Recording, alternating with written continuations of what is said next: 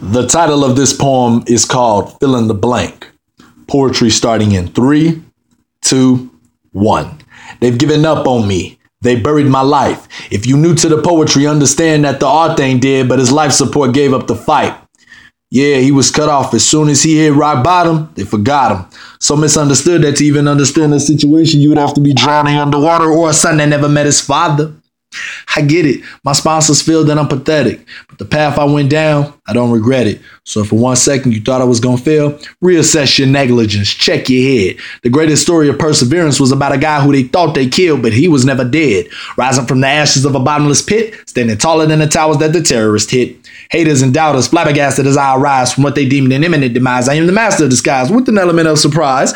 A human that is comprised of confidence and intellect, and I ain't even finished yet. An impatient procrastinator is what I favor, which means in my darkest hour, I'ma make them prouder.